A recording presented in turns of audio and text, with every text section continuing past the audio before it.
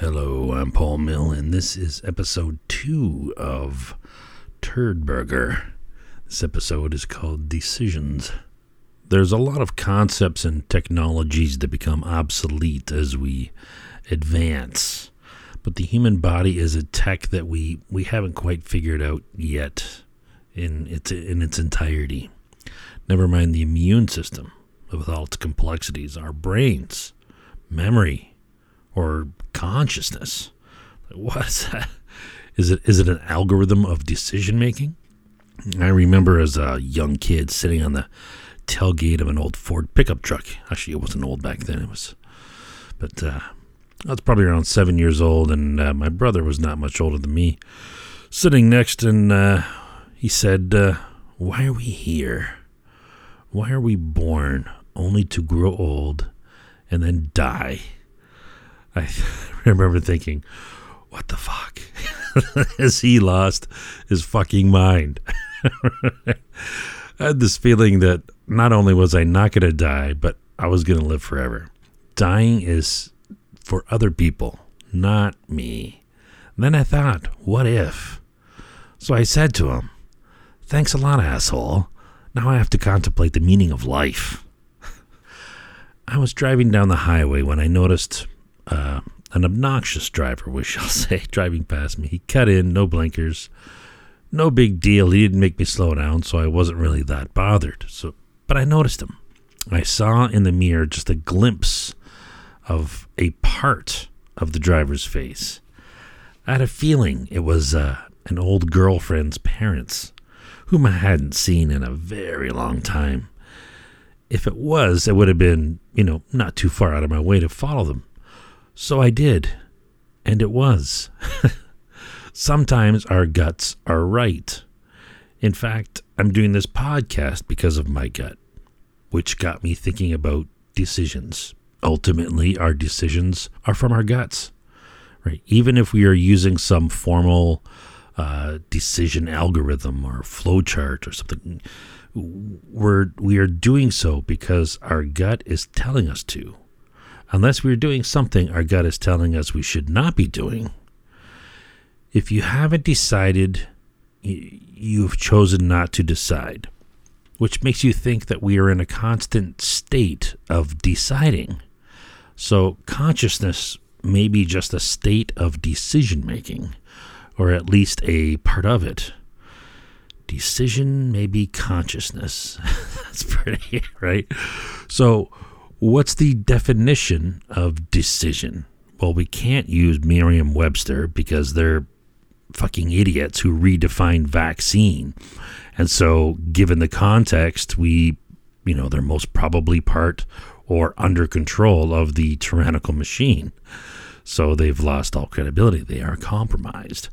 But going by the common definition of decision is coming to a conclusion after some consideration. But the constant flux of infinite decisions we are experiencing have no apparent consideration over time. They can't. They are happening instantaneous all the time, or apparently to our consciousness as such. So it's a form of decisions, micro decisions, but they're not apparent contemplation. There is some, like momentary sparks, but not all the time. In fact, almost none of the time, if you think about it. It may be a gradient with most not having any deliberation, and then little snaps of micro-deliberation to long ponderings and musings that we make into podcasts. If you think of a decision being firmness, but there's no reason to. Decisions can be reversed as quick as they're made. In fact, being able to reverse our decisions is critical to being open-minded and to being a critical thinker. So what? Let's look at the etymology. What's the etymology? I don't know. Scission. Sounds like cut, so it must have cut. What are we cutting? We're cutting through the branches of what? You control versus going on autopilot. So either you're in control, you're making decisions, or you're not, and your autopilot's making your decisions. If your brain is asking you continuously to decide on something and you choose no, you're not going to decide, right? You are still deciding regardless. So this is what we already mentioned. So the rate of decisions do not change, just how much consideration we give them. We have a limited mental bandwidth. If we're pondering a large question, then we aren't deciding anything else. What's that base questioning that we're constantly answering? What is the form of that question that we're constantly answering in that flux of consciousness? Is it an either or, if then, multiple choice? Well, it has to be an either or. If then and multiple choice are pondering questions, right? If this, then that, right? When your brain is thinking about, how you're moving your feet or the position you're sitting in, it's move or don't move, right? This or that, and it's happening to the point of barely perception, mostly not, right? So the flux of choices are either or, but may need to be multiple choice. Other times, paths of escape, friend or foe. So friend or foe is an either or, but if you're in a situation, you're like, geez, I need to see my exits here, right? There's an exit there, there's an exit there, there's an exit there, right? So that's multiple choices. But being being decisive sometimes is just deciding quick and also choosing not to ponder it anymore. Right?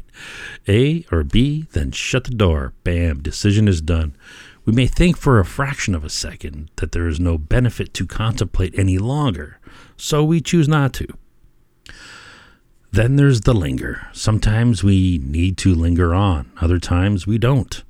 Sometimes we just feed the monster for no reason and then realize it and shut the door. Right? Decisions about our decisions. Meta. Are these good decisions? Are these not good decisions? Is this podcast a good decision? Is listening to this podcast a good decision? You think of trends over all your decision making, trends in your feelings and your choices. When we're not conscious or fully conscious of the decisions we're making, who is or what is? Is it our consciousness at some higher level, or chemicals in our body, or pre-wired neural pathways? The bizarre connection between feelings and emotions, right? We have feelings to do something. I feel like eating. I feel like going to the washroom. I feel like doing X. We know habits can be programmed, so our feelings can be programmed.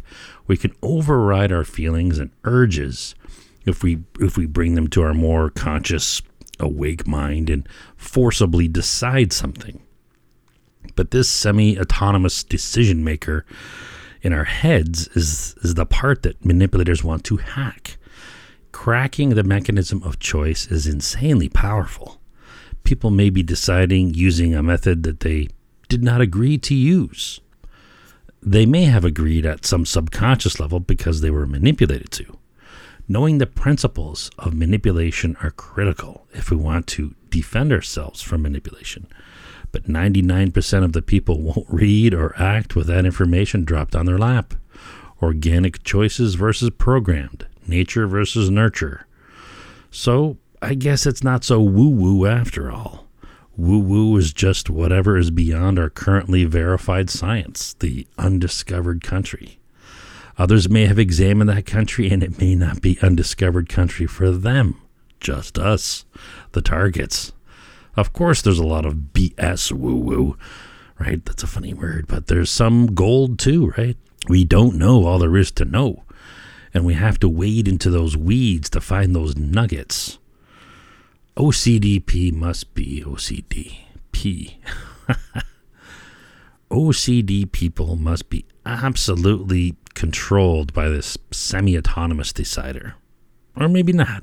Right? But seriously, who has, an overwhelming urge to clean a toilet or to organize shit? Really. It's impossible to keep away from this woo-woo when probing reality, questions about decisions, or questions like, why are we here, born, only to end up dead?